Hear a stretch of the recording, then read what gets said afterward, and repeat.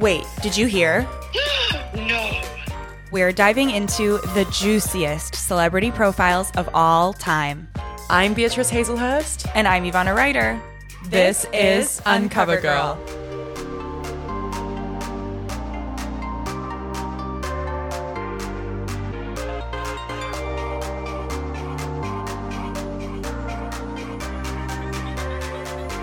Hello. Hello. Is that a Celsius I see in your hand? And it's evening? It's always got to be a Celsius at 6:20 p.m.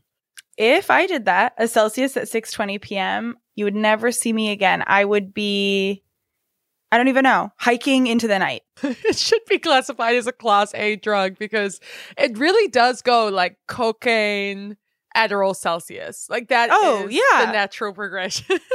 Easy. That's casual. It's so strong. Like, and I know we've talked about this before. It is an absolute jolt to the senses. And honestly, I need it right now. And that's why it's here in my hand. You literally bump this. Like you bump it, you snort it, you chug. It's like, I have bought a can at one point when I really needed a jolt. And I took, I think, like 1/3 of it. And then I threw the rest away, treating it like a Class A drug. Yeah, I have been, because I have a subscription. That don't want to brag. You always downplay all these essential pieces of your life. I basically I've been chipping away at this one can for about like a week. Like I know that sounds kind of gross, but I truly just leave it. And then I come back and I have another couple sips and I leave it and I come back. Like really, I take it slow. You're microdosing. Microdosing Celsius. Have you ever heard of people who, I may be stepping into hot water here, in the legal sense. Have you heard of people who buy cocaine and don't do it? They like buy a bag, but like they'll chip away at it. Like it'll take a few months. I think there's two types of people in the world. The people that would not go to sleep, literally like run it out, or someone who's going to like cut themselves off, put it away for safekeeping and like back the next week, the next party, the next event. Yeah, I feel like I have friends in both camps, whether it's cocaine or weed or even alcohol. I have friends who can sip on one drink all night, and then I have friends where nothing's really started until they've had 4 shots. So yeah, and I don't think it correlates at all with like an addictive personality type. What do you think it is? Like logic, self-control versus like laissez-faire, free spirit? I couldn't tell you. There's a self-control piece there, but I also think that it's also being in touch with what you actually feel like in a given moment. I think I know a lot of people who will have 3 drinks in a night just because that's kind of what they've always done, versus thinking at each juncture of like, I'm making a choice here. Do I actually want it? Do I feel like it? Would that be nice? Is that how I want to feel tomorrow? And I think that just takes some, training or just some thought behind it. The most irresistible thing in my life is sugar. The other day, I like saved my croissant. I've talked about it before. I'll talk about it again. It's a strawberry jam almond croissant, but I saved it, which is actually outrageous. I had half and I was like, actually, I'm good. I'll just have half tomorrow morning, the other half. I've never done it since. I don't think I could do it again, but there was some sort of shifting tide in me in that moment. And really, I really want to talk about Ozempic in that sense because have you heard its capacity to rewire the brain in the sense of addiction? Have we spoken about this? Yes, yeah. I have, which is really wild. Alcoholism, shopping, like it's become like an unforeseen side effect. I guess it's just rerouting your dopamine receptors, right? So it's like the things that usually give you pleasure don't in the same way. That would be a huge plus to taking it, apart from like the obvious nausea, literally seeing a plate of cupcakes and wanting to vomit. It really does seem like it could be revolutionary for addicts. We really do have to remember that it is mental health. Substance use is really it's all in the brain. People tend to look at these people as fallible, of like, why can't you just make a different decision? But that's not really how it works at all. And that is further proof of it. No, I think I definitely reach for a little sweet treat in times of crisis. I mean, we talked about it last week, your sour candy. I'm coming fresh off. What I did the moment before I sat down and pressed record was that I got a pint of ice cream out of the freezer and I finished it. Oh, delightful. A Jenny's darkest chocolate. Ooh, not a Jenny's. Yeah. And I mixed in this limited edition just in February Baskin Robbins flavor. It's called Love Potion 31, and it's a white chocolate ice cream raspberry swirl with little dark chocolate raspberry ganache filled hearts. Okay, the way that you are absolutely winding down for a beautiful Valentine's Day themed night, and I am chugging a Celsius. I know, that's exactly what that I didn't even think about it, but yeah, you're so right. Yeah, I had the two little flavors. I dealt them out into the Jenny's pint, and I just sat down on the couch, and sugar is right on the mind. I can still taste it on my lips. I really don't think there's anything better. It's the best. There's this whole thing, and I think I've talked about this before, this interview I had with Laurie Harvey, and she was like deep in the like consuming as few calories as possible. But the one thing that really did stay with me was that she said, I would take a dessert over a drink every time because I would rather that be the way that I indulge. And I was like, damn, dude, it has to be the same for me. Like, if Chris said to me, he was like, you have to give up cake or you have to it was actually like a Sophie's Choice. He was like, you have to give up cake or you have to give up like every major food group. And I was like, it's a tough call. It's a tough call. Yeah, sorry, vegetables. Literally, I'm giving up like a pad thai. I'm giving up a burger and fries. I don't want to like live a life without cake. And my bakery heritage. I come from a long line of bakers dating back to the 1800s. It's in the blood. It wouldn't be right for you ancestrally to give up cake. No, it's like how we evolve as humans. Our genetic traits shift based on our environmental factors. That is how I have. I've grown. Well, they talk about actually how you can physically make yourself sick if you look at something that you're about to eat and are like, oh my God, I shouldn't have this. And there's like a lot of stress around it. Your body has a really hard time digesting it because when we're really, really stressed or anxious, our digestive system goes all out of whack. So when you're doing the thing where you're like, this is horrible, like I can't believe I'm about to eat this. It's like, okay, well, you might as well just eat it and enjoy because you're going to stress yourself out. No, it's the same as hypochondria. Have you met people that truly will make themselves sick off the basis of just feeling sick? Yeah. Stressing about like what's going to happen, and then it just inevitably happening. I mean, there is such a thing, I think, as being too in tune with your body. It's fun to just be like, woohoo. It's really insane how that has become self-fulfilling prophecy. But wait, okay, what's inspiring you? You start because I'm actually on the fly today. I'm also on the fly, as I always am, as I refuse to think in advance. Okay. I think for me, go. Oh my God, of course. No, you always do. Hit me with it. I love a challenge. What has been inspiring me this week is one of the most difficult themed parties I have ever come up against. It's very rarely that I get beat out by a theme. You tell me boats and hoes. You tell me wigs and hoes. You tell me pimps and hoes. And I'm there. I got you. I'm in a full latex suit. I'm ready to go. There's few themes that really stump me. And this week I am going to a party themed 80s après-ski. Now, dwell on that for a second. It's 80s après-ski. It was a lot of shoulder pads, but also spandex and lycra. Like everything seemed very contrary, And my God, if I go on Pinterest and try and find 80s après-ski, even like Slim Aaron's après-ski, I just cannot, not a single reference. You know how every decade, 60s, 70s, 90s, we can kind of point to a particular aesthetic. But 80s après-ski, Ivana, I have tried on such a range of different outfits. So I've tried on mod-esque bandage dresses. I have tried on turtlenecks under leopard suits. Just nothing has really worked. I'm going in a completely different direction in the end of this. It's a big pivot. Not the red dress? Nope. Different way entirely. And I love to dress up and I love to experiment and play around. But I have found myself staring in the mirror in a new, even more ridiculous outfit. Like, it's just not it. And so that has honestly been an inspiration because I have put outfits together I would never imagine. I have raided my closet to find new ways and uses. And I think what I've come up with is truly the most random outfit of all. I could not have found it last week. I could not have put it together even 2 days ago. It came in a minute of complete delusion. And I paired a bodysuit with some red stockings, with some leg warmers, with a belt. It sounds actually insane. With a fur coat. Done. And did you own these things to begin with? I owned. Oh, yeah. It's sustainable. You've shopped within your own closet. You've done it. You've done an amazing. It sounds like a perfect outfit. Wait, can I tell you what else I did, though, on the quest to get this theme right? Yes. I saw a dress weeks ago at a flea market. I was like thinking about it. I was like, do you know what? That dress actually will be perfect. So I go back. I return to the flea market last weekend and I'm like, okay, I'm going to track this thing down. I see my lady who has the dress. I say, where's the dress? She goes, well, it's actually with my husband. He's at a different flea market all the way across town. I was like, I can't do it.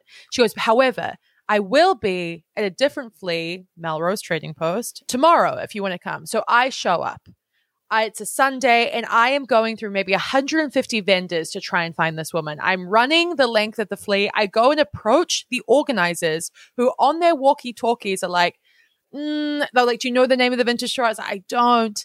I find a woman who I recognize from another flea where this past woman was at. And I say, do you know her name? And she goes, yes, Alyssa. Her name is Alyssa, but I couldn't tell you anything else. I was like, okay. Oh my God. I go back to the managers. I was like, her name is Alyssa. And they were like, the only Alyssa we have is at R33. I run to R33. It's a different Alyssa. It's Alyssa selling body chains. That is not my Alyssa. So I walk away dejected, on the verge of tears, honestly, because I have been running for now a good hour and a quarter. And I just think to myself, I'm like, when will I ever find this woman again? You know, I'm never going to get this dress. My commitment, I found the email address for the manager of the Saturday Flea. I reached out and said, I'm looking for a vintage store owner. Her name is Alyssa. The manager, Edwin, was like, I'm forwarding your email to Alyssa. Alyssa replies and says, hello, how can I help you? I'm like, hi, it's me with the dress. You weren't at the flea. Can I have it? So she meets me outside a local cafe at 6 p.m. to drug deal me the dress. Full circle. Speaking of drugs, she puts the plastic bag through the window. I scan her Venmo without even leaving the car and I'm on the way. And guess what? I'm not even wearing the dress. Unbelievable. But when you set your sights on something, I have to see it through. You can find anyone on the internet these days. This is the moral, truly. This is the inspiration overall. Never give up. If you have a name, if you have a location, a vague idea of what this person does. This is just like a mandate for stalkers everywhere. You can chase down the object of your affection. And that's it on that. Yeah, you really can. You really can. It's just a matter of how much time you're willing to invest. And this weekend, you were willing to invest the time. And that has inspired me. Just knowing that I'm capable of going to such lengths to achieve my dreams. Mine has come to me. And I had it and I lost it and I had it again. Okay, tell me. What is inspiring me? It was also an occurrence of this weekend, which is just that I have been having an unbelievable amount of suburban teen experiences in a way that I never really did when I was a suburban teen.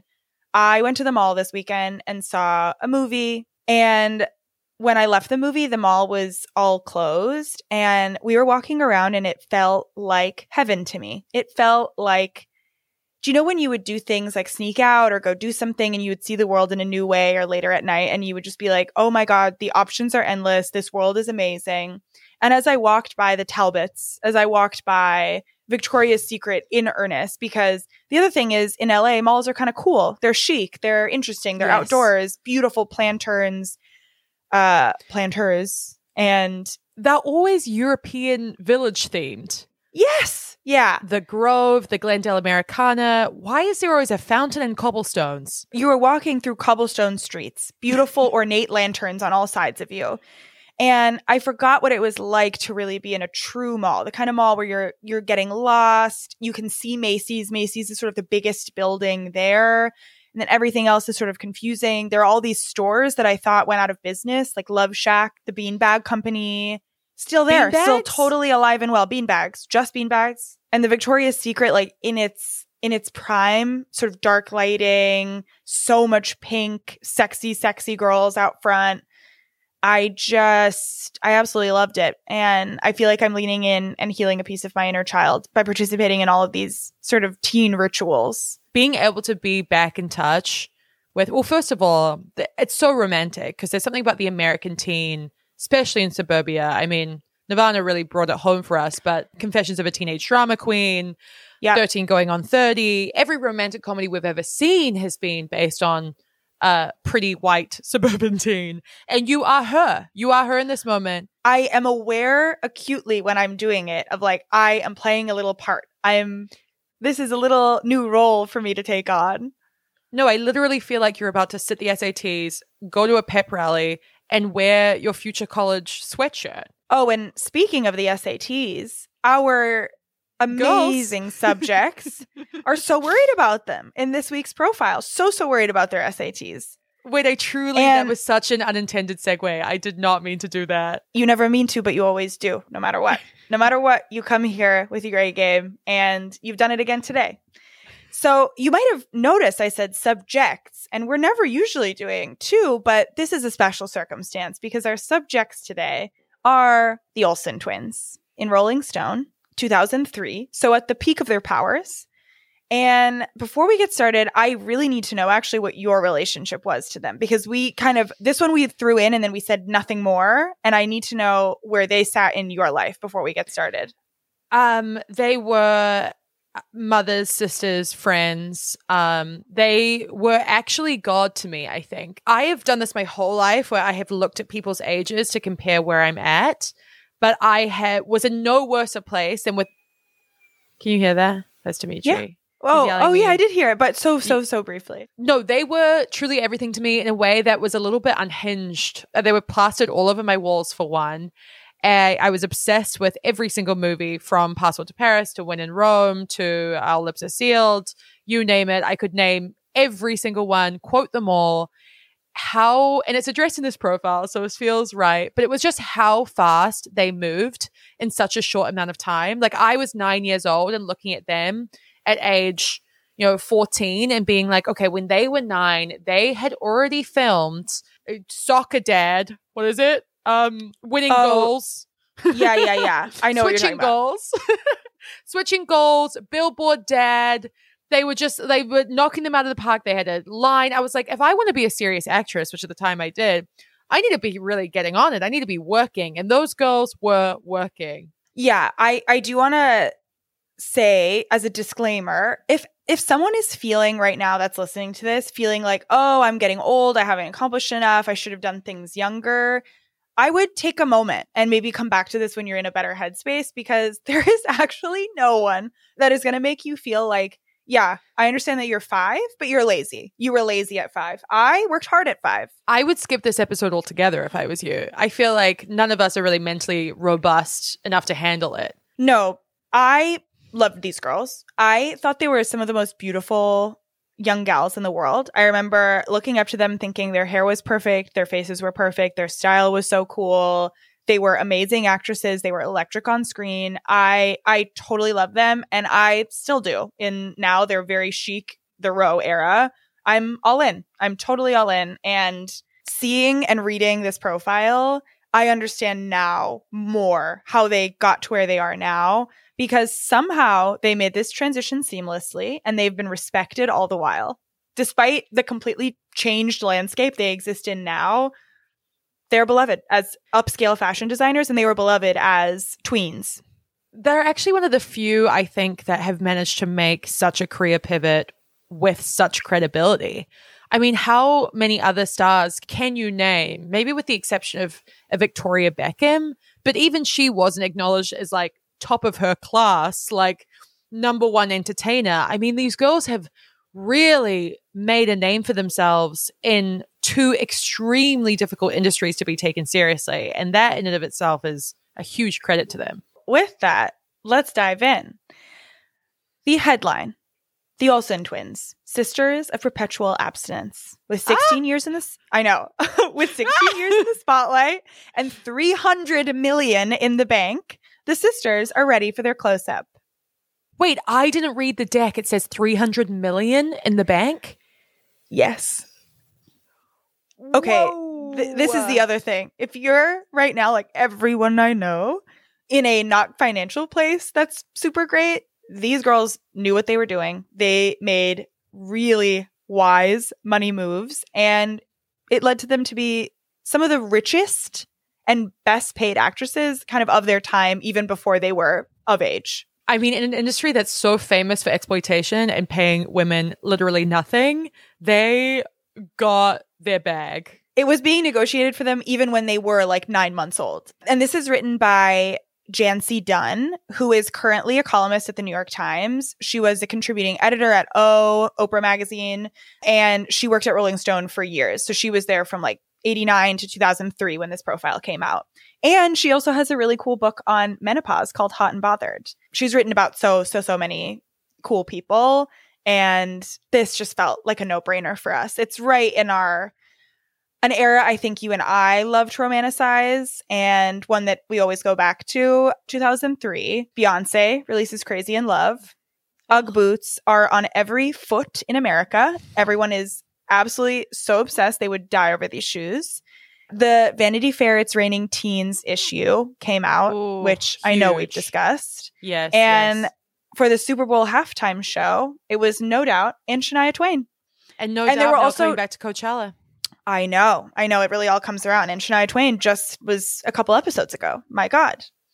I think every day about how UGG's marketing team pulled off that coup. Like, how did they do it? How did they do it? How did they turn an Australian sheep's wool slipper into like the must-have hot item? In LA, a summer climate where it almost never makes sense to wear that out. Almost never. You're sweating no matter what. Yeah, you've got maybe like 6 weeks a year to get away with that. But it's like girls in tiny mini skirts and then a slipper. The height of cool. It was. And in this moment, in 2003, Mary-Kate and Ashley are not only well known, they are beloved. People have watched them grow up on television, and we'll get into, the Full House years as the profile goes. But I just want to share this little piece of information that I stumbled upon in my research, which I think really paints a picture better than I could, better than you could, better than this profile could, which is that at this point in the early 2000s, Mary-Kate and Ashley had a fan club where fans would pay to receive Mary-Kate and Ashley collectibles and photos, and they had a subscription to their fan club magazine called Our Funzine, and fans gave it all up to get a t-shirt or a keyring or a little hat or a folder or something Mary-Kate and Ashley.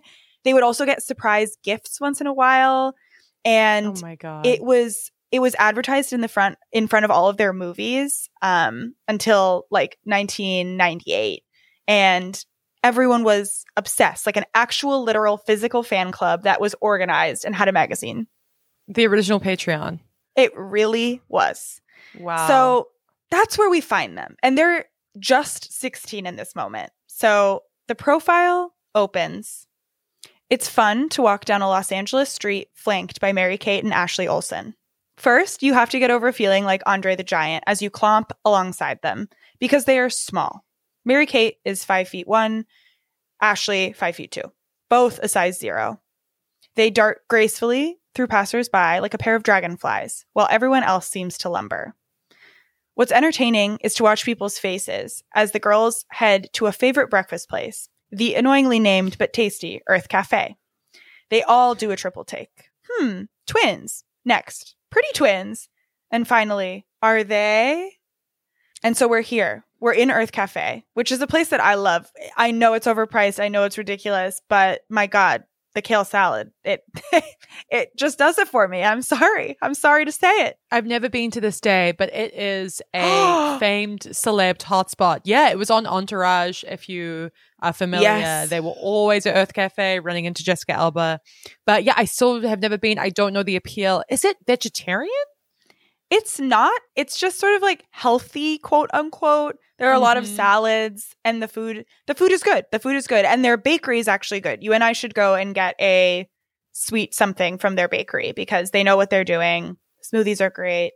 I have nothing bad to say about it. I know it's like a very basic LA spot, but when they are there, Jancy is basically like, oh my God, everybody is losing their minds. There are guys that are like, oh, whoa, they're hot. I'll take the one on the left. You take the other. I can't believe she heard that some guy was like, yeah, I'll take that one. You take this one. twins make men act disgusting. I'm like, are you aware that you're talking about people? It's just two people now. They're both people still. That's the thing. It's like 2 for 1. I think it's like, I find this girl hot and now there are 2 of them. Imagine what could happen. Everyone just loses their mind. On Love Island, whenever twins come in, everybody's like jumping into the pool to cool off because it's so intense what might transpire. But then do you notice when they separate the twins and the twins then pursue their own romantic interests, that the guys are just never as into it? They're never as keen. No, they just like it when they're just walking side by side. Yes, matching but not matching out. I don't know. It's crazy. But the other thing is that while these guys are doing this, there's also an 8-year-old girl that's like, oh my God, can I have an autograph? Because their appeal is far reaching. It's not a hot guy thing. There are young girls who idolize them and they say, of course. And then we sort of get into their background. So Jancy writes, famous since they were 9 months old, the Olsens, now 17, are like your friend's heretofore unnoticed kid sister who has suddenly grown up. Because they seem to have lived a charmed life and are reportedly worth $150 million each, they're largely absent from the E-network red carpet hoo-ha. There's an aura of tantalizing mystery around them. And there really is, because they don't need to be a part of the TMZ world. They don't need to make splashy headlines. They have gotten their money and they're good. They're totally good. This line that projects their brand at a $1 billion worth, I mean, that's putting them up with some of the biggest companies in the planet at this point. I mean, it's 2003. Not many corporations are reaching a $1 billion valuation. No, and it really, I think, also gives context to the Rose success. They have been doing this since they were so young. And I know that a lot of stars of that moment, you know, Britney Spears had a perfume and Gwen Stefani had a perfume and Lauren Conrad had a fashion line. Like, so many people developed other side projects, but they did it, and they did it very seriously. Even though their clothes were accessible, the Mary-Kate and Ashley line, they clearly worked out a lot of kinks so that when they did make designer clothes, they could do it very, very well. I also have a theory I want to posit to you, which is that obviously they look very different now than they did when they were this age. And they were so desired in this moment as like truly like the hottest girls on the planet. And I will admit that I have actually seen them in person. I was at a dinner in a hotel and they were there. A friend asked them for a cigarette. They were smoking. They were like, no. Oh, no, I think they did give her one. And then she asked for a photo and they were like, no. But they look much older than they are. They kind of look like little old ladies a little bit, like when you see them in person. And I saw them 7 years ago. I just wondered if they're chain smoking, their lifestyles, the way that they dress, which is so obviously conservative, not sexy in any way, was almost in direct rebellion to how much they were fetishized and obsessed over in these early years. Like, it's kind of just like a fuck you to the whole male population of just like, you think I'm going to be hot for you? Well, think again.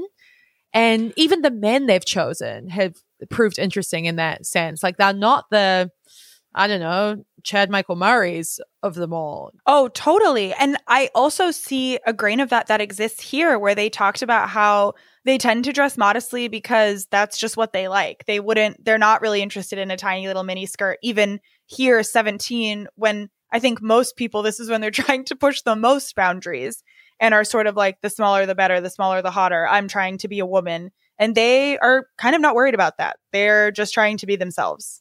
This is what hit so hard for me, was this quote about the fact that there were websites dedicated to their 18th birthday, with one site saying, find out if the twins are already legal in your state, and Howard Stern mentioning them regularly and enthusiastically. It's like, ew. That's so gross. It's so gross. It's so crazy how we talked about children in this era and pop stars. They were also subject to questions about their virginity, which we'll get into later. But I just don't understand. And I also found it really interesting as some perspective because, I mean, as you mentioned, they had a series of hits. So Little Time, When in Rome. They had Passport to Paris, Two of a Kind.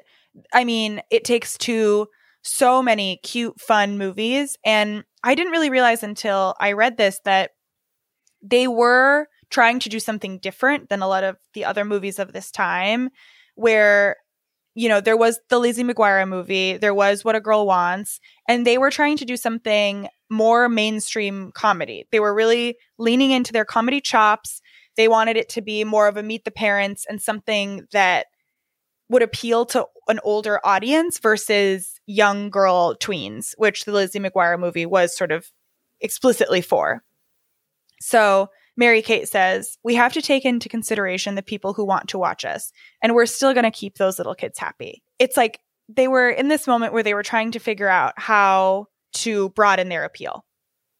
And I think, and I may be wrong in this, but New York Minute, which is what they're talking about here, right? Yeah. Was their first cinema release. Like everything was direct to video, direct to DVD prior to this. I remember going to this movie in the cinema and it being this big event because I had never seen them on the big screen. Oh my God, what a memory. Back to the mall we go. Back to childhood we are. And I mean, that's really, that must have been what this jogged in me. I didn't see it in theaters, but I remember begging for it at Blockbuster. I remember needing to have it so desperately. And fair enough. I mean, it was good. There's nothing that beats like a When in Rome or Our Lips Are Sealed. You know what I mean? A getting there. It's just like, I mean, when they tried to, and it was their lawyer, right? Or no, the CEO of Jewel Star Entertainment who tried to push them in this direction. Yeah, who was once their lawyer. Right. He has been involved. He was involved with the family forever since they were 9 months old and sort of negotiated their contracts. And I'm surprised that the story here isn't that this man then completely fucked both of them over later in life and destroyed everything and robbed them of all their wealth. Instead, it seems like he really set them up because at the point that they turned 18, they became co-presidents of Jewel Star and just continued to make tons of money. And now we're at the part of the profile where we get some saucy description. We get to know what it actually is like to sit across from these girls. So as Jancy writes, they go to this place called Elixir that's selling, you know, fun LA drinks. Mary-Kate breezes in first in a black blazer, tan sweats, flip-flops, and an old Van Halen t-shirt. The perfect California girl. She looked even better after a day at the beach. Gold fleck skin, shiny blonde hair, as fresh as and organic as the strawberries she nibbles on. Her cell phone rings. It's Ashley. You're late? Okay, I got a parking ticket. $26. Okay, love you. They end most conversations that way. Ashley hurries in a few minutes later, full of apologies, wearing ripped jeans, a gray hooded sweatshirt, Birkenstocks. She's the older sister by 2 minutes and is an inch taller. They're fraternal twins, but they do look almost exactly alike. So here they are. They've arrived and they're, I mean, honestly, relatively chill. They've come in a very chill outfit to this interview. Effortlessly chic. I think when you describe California ease, that is who they embody. And of course, they would change coasts and become very New York. But that kind of everything, they're so effortlessly beautiful. They're so effortlessly stylish. And obviously, this was a time pre-natural plastic surgery. So there was no pulling off what they had without anything other than genetics. I mean, they just are like happy, chill, gorgeous twins, which seems impossible when you've been working since 9 months. Yeah, 9 months.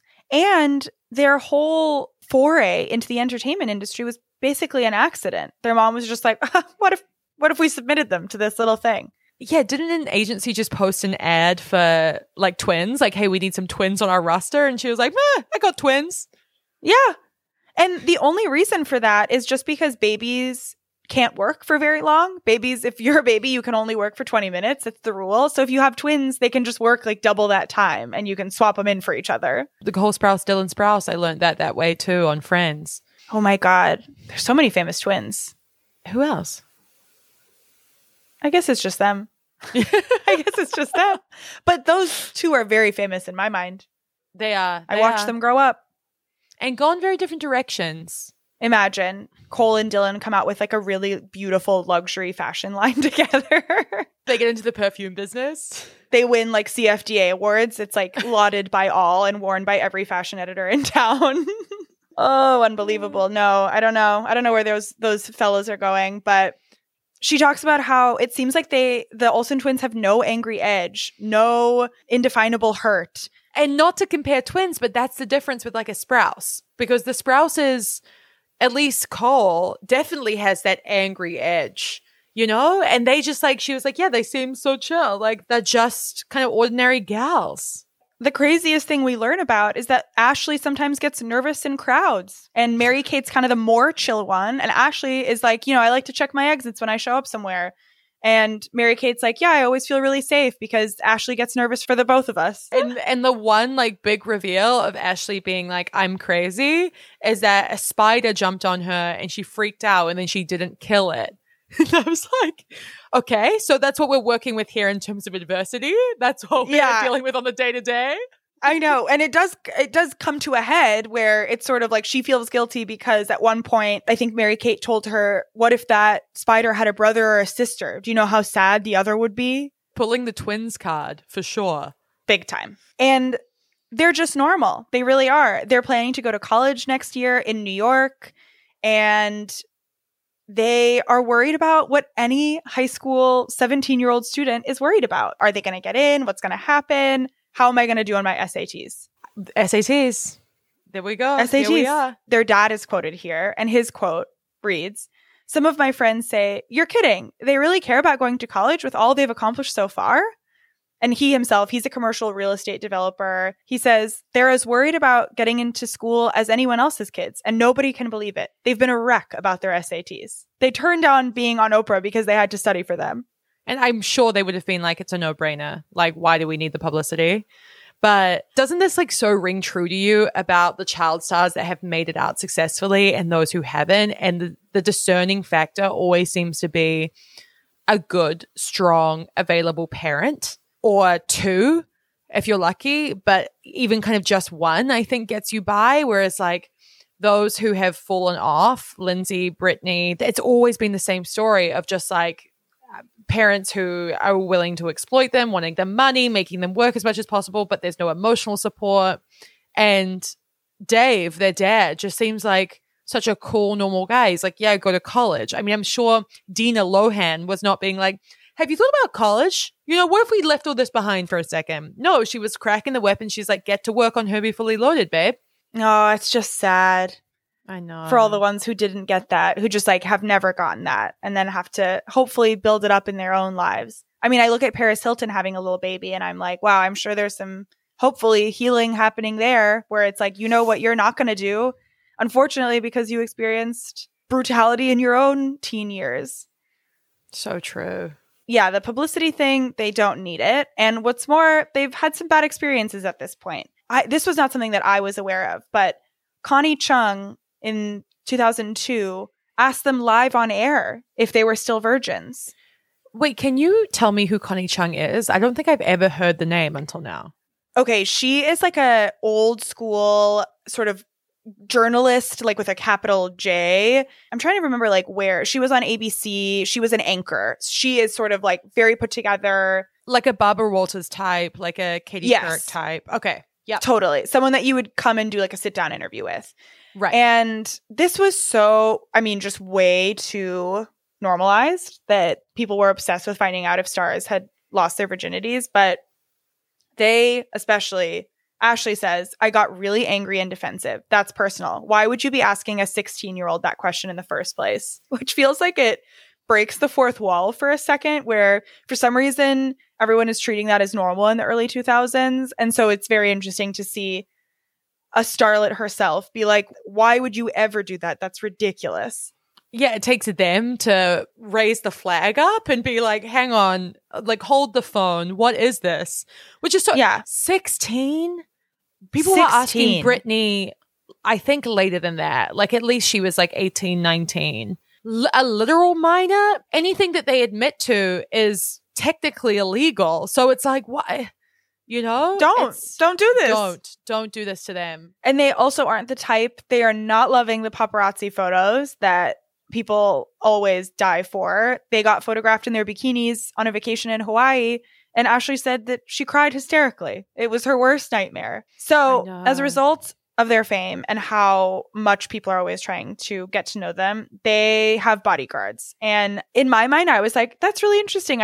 Were they really famous enough to have them? But after reading everything, the fan club, the obsession, and the fact that they sort of wanted to remain private, it makes complete sense. And they call them their little guardian angels so that are there cute. just in case. This is what really hit me about their net worth, because round-the-clock protection, around-the-clock security is so incredibly expensive. And of course, like, why wouldn't it be? You're often getting ex-military men who, are charging upwards of probably around like 80 to 150 an hour, even more. So for them to afford this, I was just like, okay, they are making money, because so few celebrities have access to that. I mean, when you see Justin Haley walking to get an Erewhon smoothie, usually they don't have security. That's such a good point. So it really is in these little clues that we have to deduce what their net worth is, because anytime their bank account or net worth is mentioned, they cringe. Their only big purchases have been Range Rovers for their 16th birthday, matching little Range Rovers. How cute. And they're just kind of like, I don't want to talk about it. It's like, I'm good.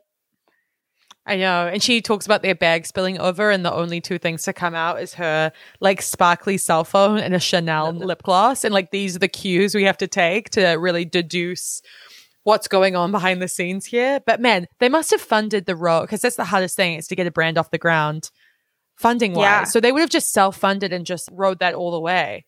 It's crazy. I know. And I think that, I mean, there have been a couple designers that have announced that this is their last New York Fashion Week in the last week or so, because it's just impossible to keep it going. That even though their collections are beloved or insiders are wearing them, it's just absolutely impossible to keep up with production needs and what needs to happen. So it's brilliant. They really set themselves up for success here, where they for sure had funding to do whatever they wanted to do at whatever caliber they wanted to do it. Yeah, so let's get into their sort of rise to fame here, because despite their insane net worth, they are still doing chores at home. They have a curfew, and their foray into acting was pretty much completely accidental. So they were born in 1986, and they grew up in the Valley. So that's the other thing about all of this, which there's an amazing quote that I'll get to later that is sort of the ultimate California cool girl thing to say, which is just that they've sort of grown up in LA. This stuff isn't novel to them. They're not like, oh my God, we have to be seen at Ledoux. It's like they've lived here. They know it. They have nothing to prove. Their parents got divorced in 1995. They split their time. And I jumped at the mention of Elizabeth Olsen here, who is 14 at the time of this profile, but now is obviously a starlet in her own right. Starlet, I would say full-blown star. Oh, yeah. Starlet. I just love the word starlet, I think. I know. I still think of like Marilyn Monroe as a starlet, but she's a star. I'm obsessed with their reference to Elizabeth Olsen as Lizzie. And I think that's what she prefers to be called. Like, I think they still call her Lizzie. Lizzie Olsen. Lizzie. It's like how insane it was to find out that Emma Stone, people that know her call her Emily, because that's her real name. I mean, that montage that I think you sent me of times that she's corrected interviewers for saying, and Emma, what about you? And she's like, Emily. I know. And maybe you're hearing it here first, because I didn't know about that until we did her as a guest. We've had some star-studded guests. We have her on. We're going to have her on for the Oscars. So Jarnette saw a Burbank casting call. They were looking for twins, sent in a photo, and got the call from Full House saying they'd love to bring the girls in. And the twins were easy to work with, totally unfazed. And it was like, okay, they've got the job. The show was a huge hit. And for the first few years, they were too young to even read cue cards. So there was like a baby wrangler offset that would just say the lines, and then they would repeat after them. And that was their work for the first few years until they learned to read. I did hear recently that John Stamos tried to get them fired because they were like, quote, giving him nothing or something like that. I can't remember what it was. Oh. But, like, you're like, these babies, they're trying to take me down. Well, I was reading that there was sort of a faux pas that happened, because you know that Full House had the reboot, Fuller House, and they were the only ones of the original cast that didn't come back. And the faux pas was something about John Stamos reaching out to their agent, instead of them directly, and how it didn't feel right. And then they decided that Michelle would not come back in the reboot. Wow, I didn't know that was the backstory. I'm also sure that there are more things. Like, it would be completely off brand for them to decide to return to acting, because the other thing is, we're catching them right now. They're 17. They're about to pretty much retire from the movies. Ashley especially. Mary-Kate would continue on to do a few more things. We don't know it yet, but this is the end of the good times. The Olsen twins are about to leave film and television forever. I know that they return for a Netflix reboot. Would be kind of wild. Yeah, absolutely not. I can't believe, though, that this guy, Thorne. Robert Thorne. That this man, Robert Thorne, negotiated for them producer deals by age 6, making them the youngest producers ever in Hollywood. I know. And as the show was kind of getting more popular, they used to be paid $4,000 an episode. And then he was like, no, $25,000 per episode. As babies. It's brilliant. It's actually insane. And also I'm realizing for celebrities who I have been so obsessed with for such a long time, like I just was such a devout follower of these twins. I have learned so much from this profile. I didn't know that they were the youngest ever credited producers in Hollywood. It feels like it really drops the curtain sort of on what was going on behind the scenes, how they did what they did. So yeah, basically from that, they're now in movies, the direct-to-video sort of vibe, and they're having a ball, a preteen dream. They're going to Hawaii to shoot movies. They're going to Rome. They're going to Paris. They're going to SeaWorld. And they get to pick the guys that are in the movie. They would watch audition tapes together and be like, he's the cutest. We'll have him as the lead, which I can't imagine anything more fun. Oh, the power? That's the hottest guy, and I will be casting him. I'll be smooching him. I know. I did hear this long ago that Mary-Kate's first kiss was Passport to Paris. The director confirms. He confirms it here. He says she was jumpy and did a dozen takes. So everyone can make their own opinions from that. But I mean, this was really their foray into the fashion world, right? Their costume designer was saying that she was inundated with requests from fans demanding to know where these twins got their clothes. And then that got Robert thinking. I know. Why don't we start Dual Star Entertainment Group? Basically, they were just like, let's do everything. Perfume lines, lip gloss line, clothes, magazine. They were ahead of the game on so many things. They had a plus size line. Yeah, so Jancy goes to visit Robert at the Century City high-rise where Jewel Star is based and walks into a room where it's literally dedicated to Mary-Kate and Ashley merch. And Robert says, we've got a plus size line because the girls want to be inclusive. They don't want to be exclusive. And in 2003, I don't think the word inclusive had ever exist.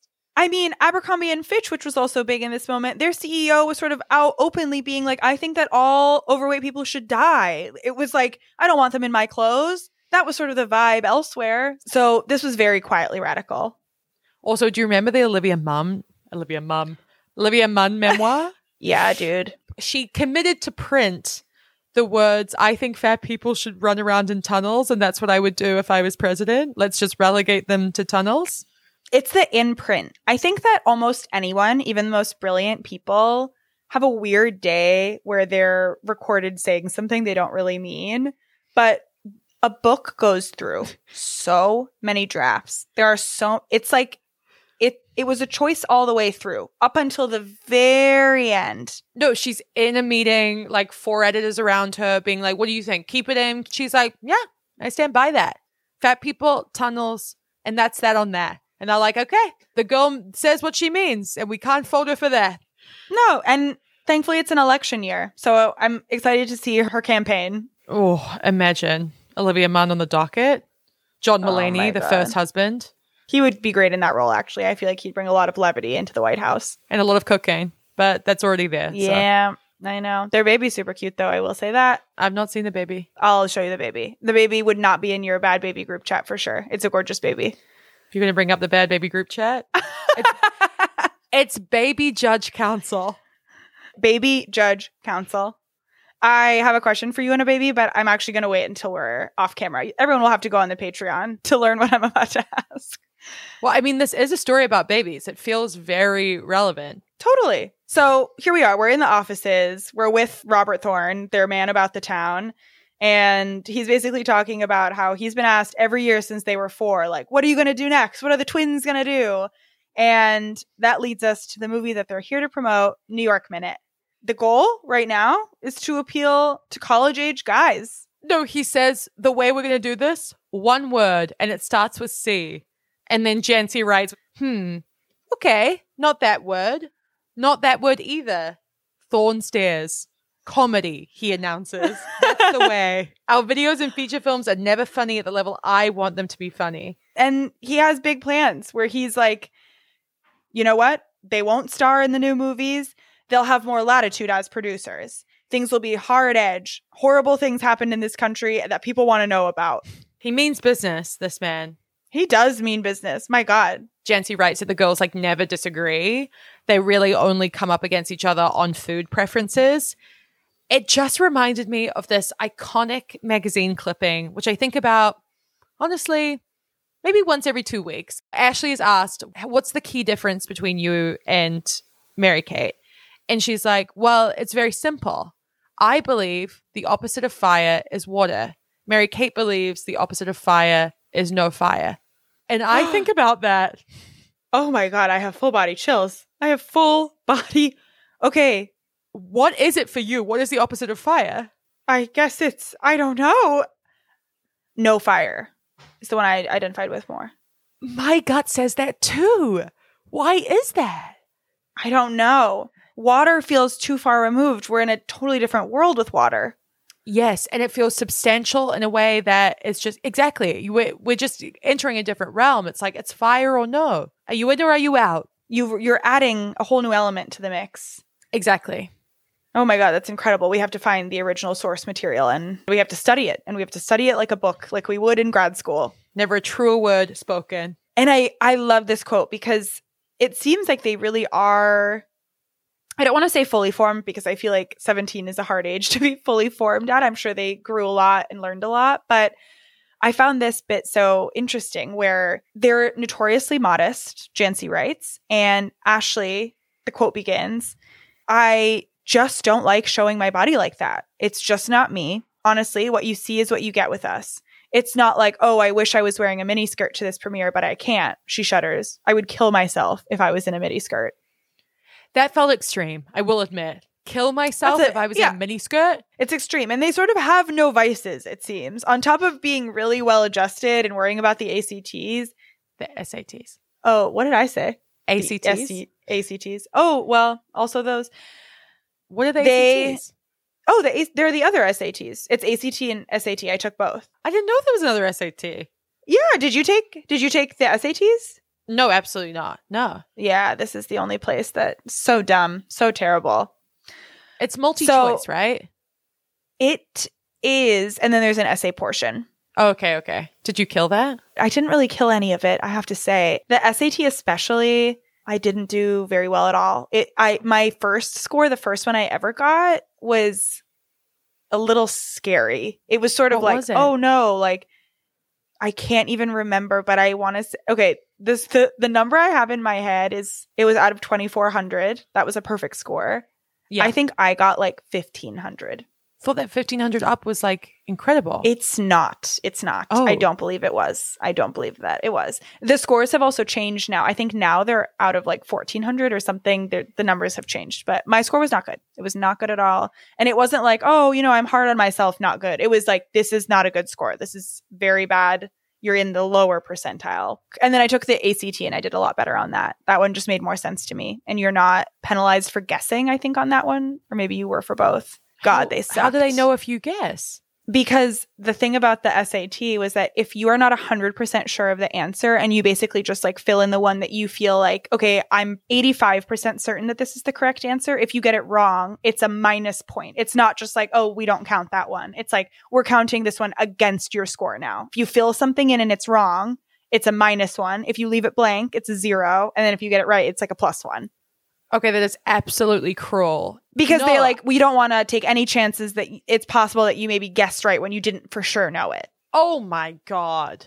It is a sign, I think, of intelligence to use deductive reasoning of like, well, it's definitely not this and it's probably not this between these two. Whoa. No. Okay, you've taught me a lot. So absolutely, if you did bad, don't worry about it. Let Ivana heal your inner child. That's what this episode's all about. It really is. Back to the girls. So they're worried about their SATs. They also don't smoke or drink. That would change. Yeah. They smoke now. They big time They smoke. love a ciggy. That's kind of who was it that had cigarettes in sort of little bowls at their wedding? Oh, Must Chloe have been Mary Sevigny. Kate. No, it was one of them too. Did you ever vape? Were you ever? No, I've never really I smoked at home, but it was weird. The minute I got to New York, I was like, never again. And it was so not a conscious decision. I just was like, this makes me 100 times more hungover, and my hair smells and my hair's long. And frankly, that's untenable. And I just won't go forward with this. So I stopped immediately. But you smoked, right? All through college? Yeah. Yeah. And it was like mostly at parties. Chicago, it was so big. It was just kind of like we all did. Like all of my friends rolled their own cigarettes to save money because they were smoking so much. But I also just stopped one day entirely. It was just like, nope, I'm done. I think that goes to show, I mean, I've heard that there are 3 types of addictive personalities. I can't remember if we've talked about this before, but like low, medium, and high. And people do fit into these buckets of how prone to addiction you are. Chris was like, I'm definitely medium. Like, you were definitely low. We've got a friend who was like, oh, I'm high for sure. Like, I know that to be true. I do think that people do have certain either genetic traits or personality types that they're more prone to addiction than others. I feel very grateful that I didn't have to go through that process, get hypnotized. Yeah, I have a friend who's going to see a hypnotist very soon to try to stop vaping. Whoa. Yeah, the vaping is scarier because people don't relegate you to a particular area. You are just waking up and hitting the vape. It's so accessible. All the flavors, they knew what they were doing. It's not right in the eyes of God, for sure. They knew that they were committing an act that would hurt people in the future. And they said, green apple, candy slice, blue raspberry, let's go. But here's the quote, my favorite quote of the piece. As we're talking about, well, how are they possibly able to stay away from all of these things? And how are they able to not bite Eve's apple? Ashley says, this was our life since we were 9 months old. It's not like someone who is 15 who comes into it and isn't from LA and is like, wow, this is so great. So true. And so funny that in her description here, it's sort of like someone coming into 15, like, we've been there, we've done that. Literally chain smoking in the corner, like in my day. They're coming into their trust at 18 and their first plans are to open a children's hospital. And Jancy describes it as like their plans don't get any more debauched than this children's hospital. And it's like, yeah, you don't want to have a blowout? Like, you don't want to buy a new Range Rover? Or, I don't know, take all your friends to Europe? And even their boyfriends. I mean, Jancy gets into it here. Ashley is going out with like a Columbia University freshman who she met in high school. Mary Kate is currently single. They're just so ordinary. Yeah, that makes them extraordinary, that they're not like, yeah, we're gonna buy a yacht and then light it on fire in the middle of the Caribbean Sea. There are billionaires at 50 who are still just buying the yacht to light it on fire. And I feel like nothing really sums it up better than where this profile ends, which is the most mundane little interaction. They're leaving the interview. Ashley's cell phone rings as she hits a stoplight. Hello, she says. It's Mary Kate in the Range Rover behind her. What station? K-Big 104? She adjusts the radio, and All Wanna Do by Sheryl Crow comes on. Oh, it's that song we like. She turns up the radio. Thanks, she says. Love you. 2 Range Rovers driving down the street in LA, both listening to Sheryl Crow. Singing, smiling, never have to worry about money again. I'm so happy for them. Also, the fact that they lived together but didn't drive together, each took their own Range Rover. That is like 2 Barbies beeping around town. Yeah, it's you wouldn't believe it unless someone told you.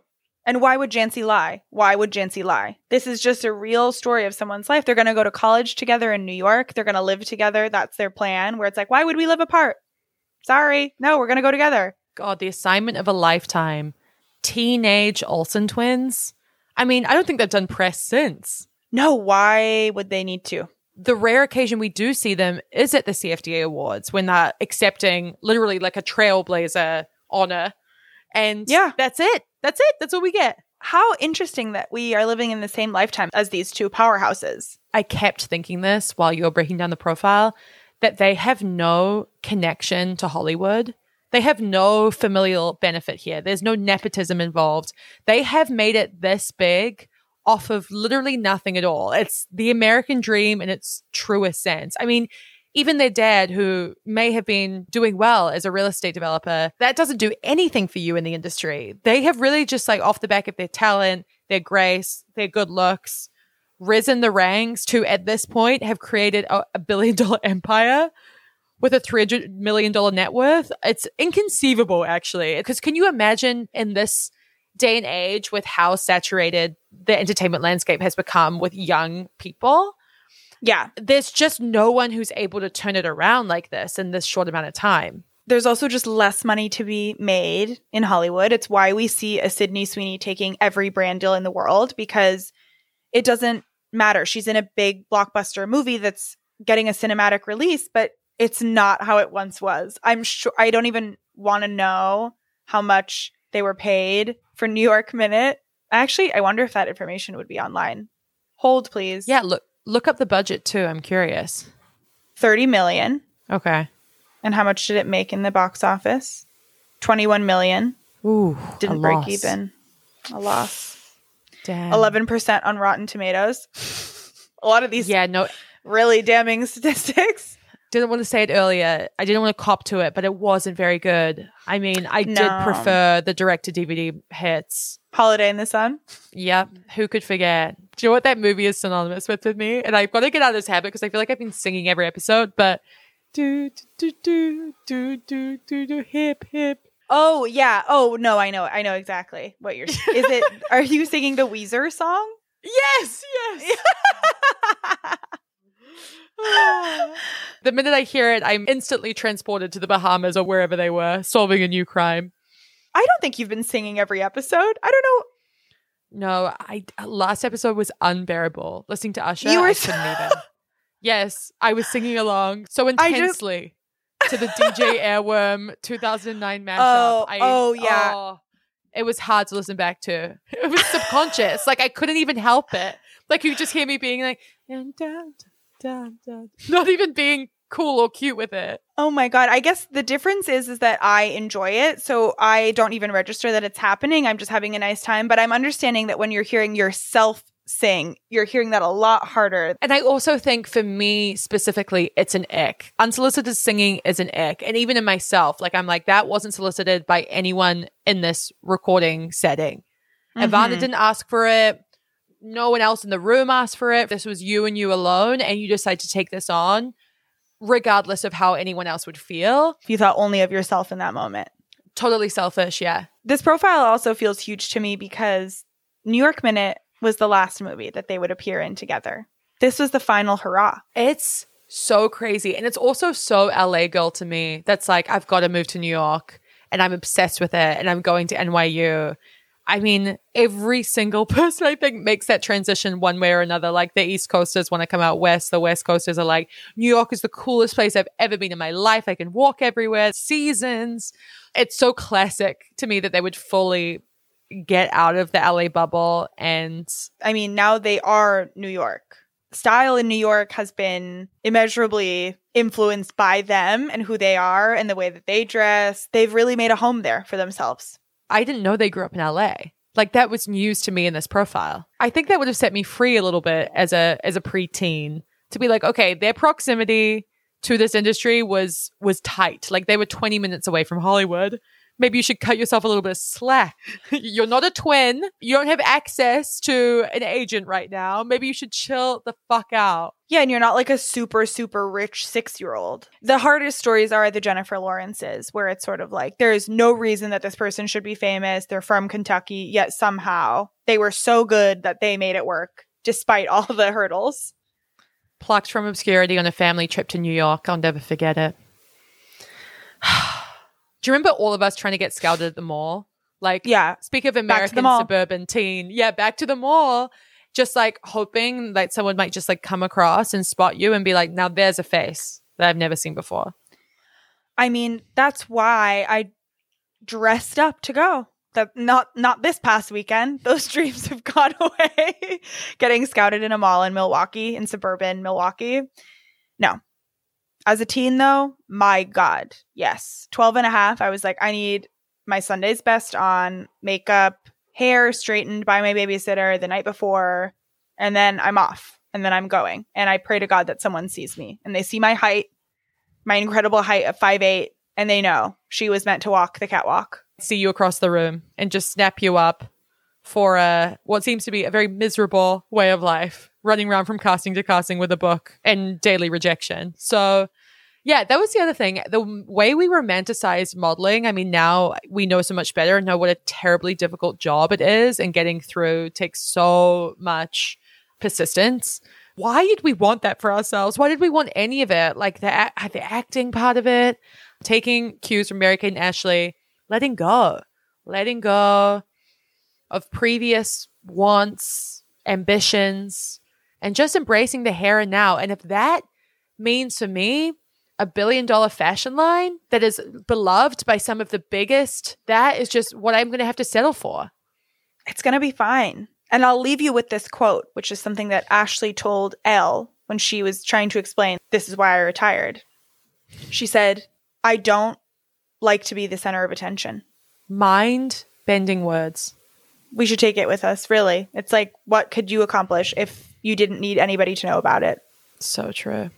Us, meanwhile, love to be the center of attention in your ears. And if you enjoyed this episode or any, hit that little upwards arrow. Share it around. Share around the twin love.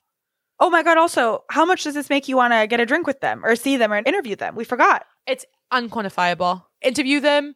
I would pay to do it. I would love to sit down with them. I would just love to really hear about it all, start to finish, how'd they do it. Also, I'm dying to know what Ashley Olsen thinks of Dax Shepard since they dated. I know. We come out of retirement to just share a cigarette with them both. Oh, we're chain smoking that night. Yeah, out of respect. Exactly right. As they deserve. Yeah. Love you, and I hope to one day share a cigarette with you, beautiful Aggo. Or maybe not. Maybe a fry. A little truffle fry. It's all the same. Both equally bad for you. I hope to explore one vice or another with my sweet Aggos. God, I miss you. I miss sharing a fry with you. I miss you too. We will return to each other the way Mary-Kate and Ashley do once again very soon. All right. Love it. Love you. Love you. Bye. Uncover Girl is lovingly crafted by Beatrice Hazelhurst and Ivana Ryder.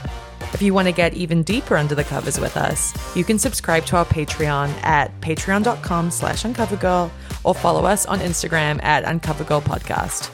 Rate Uncover Girl, write us a review, and share your favorite episode. Shawn Mendes, Rolling Stone 2018, anyone? And we will be your forever fans. Love you.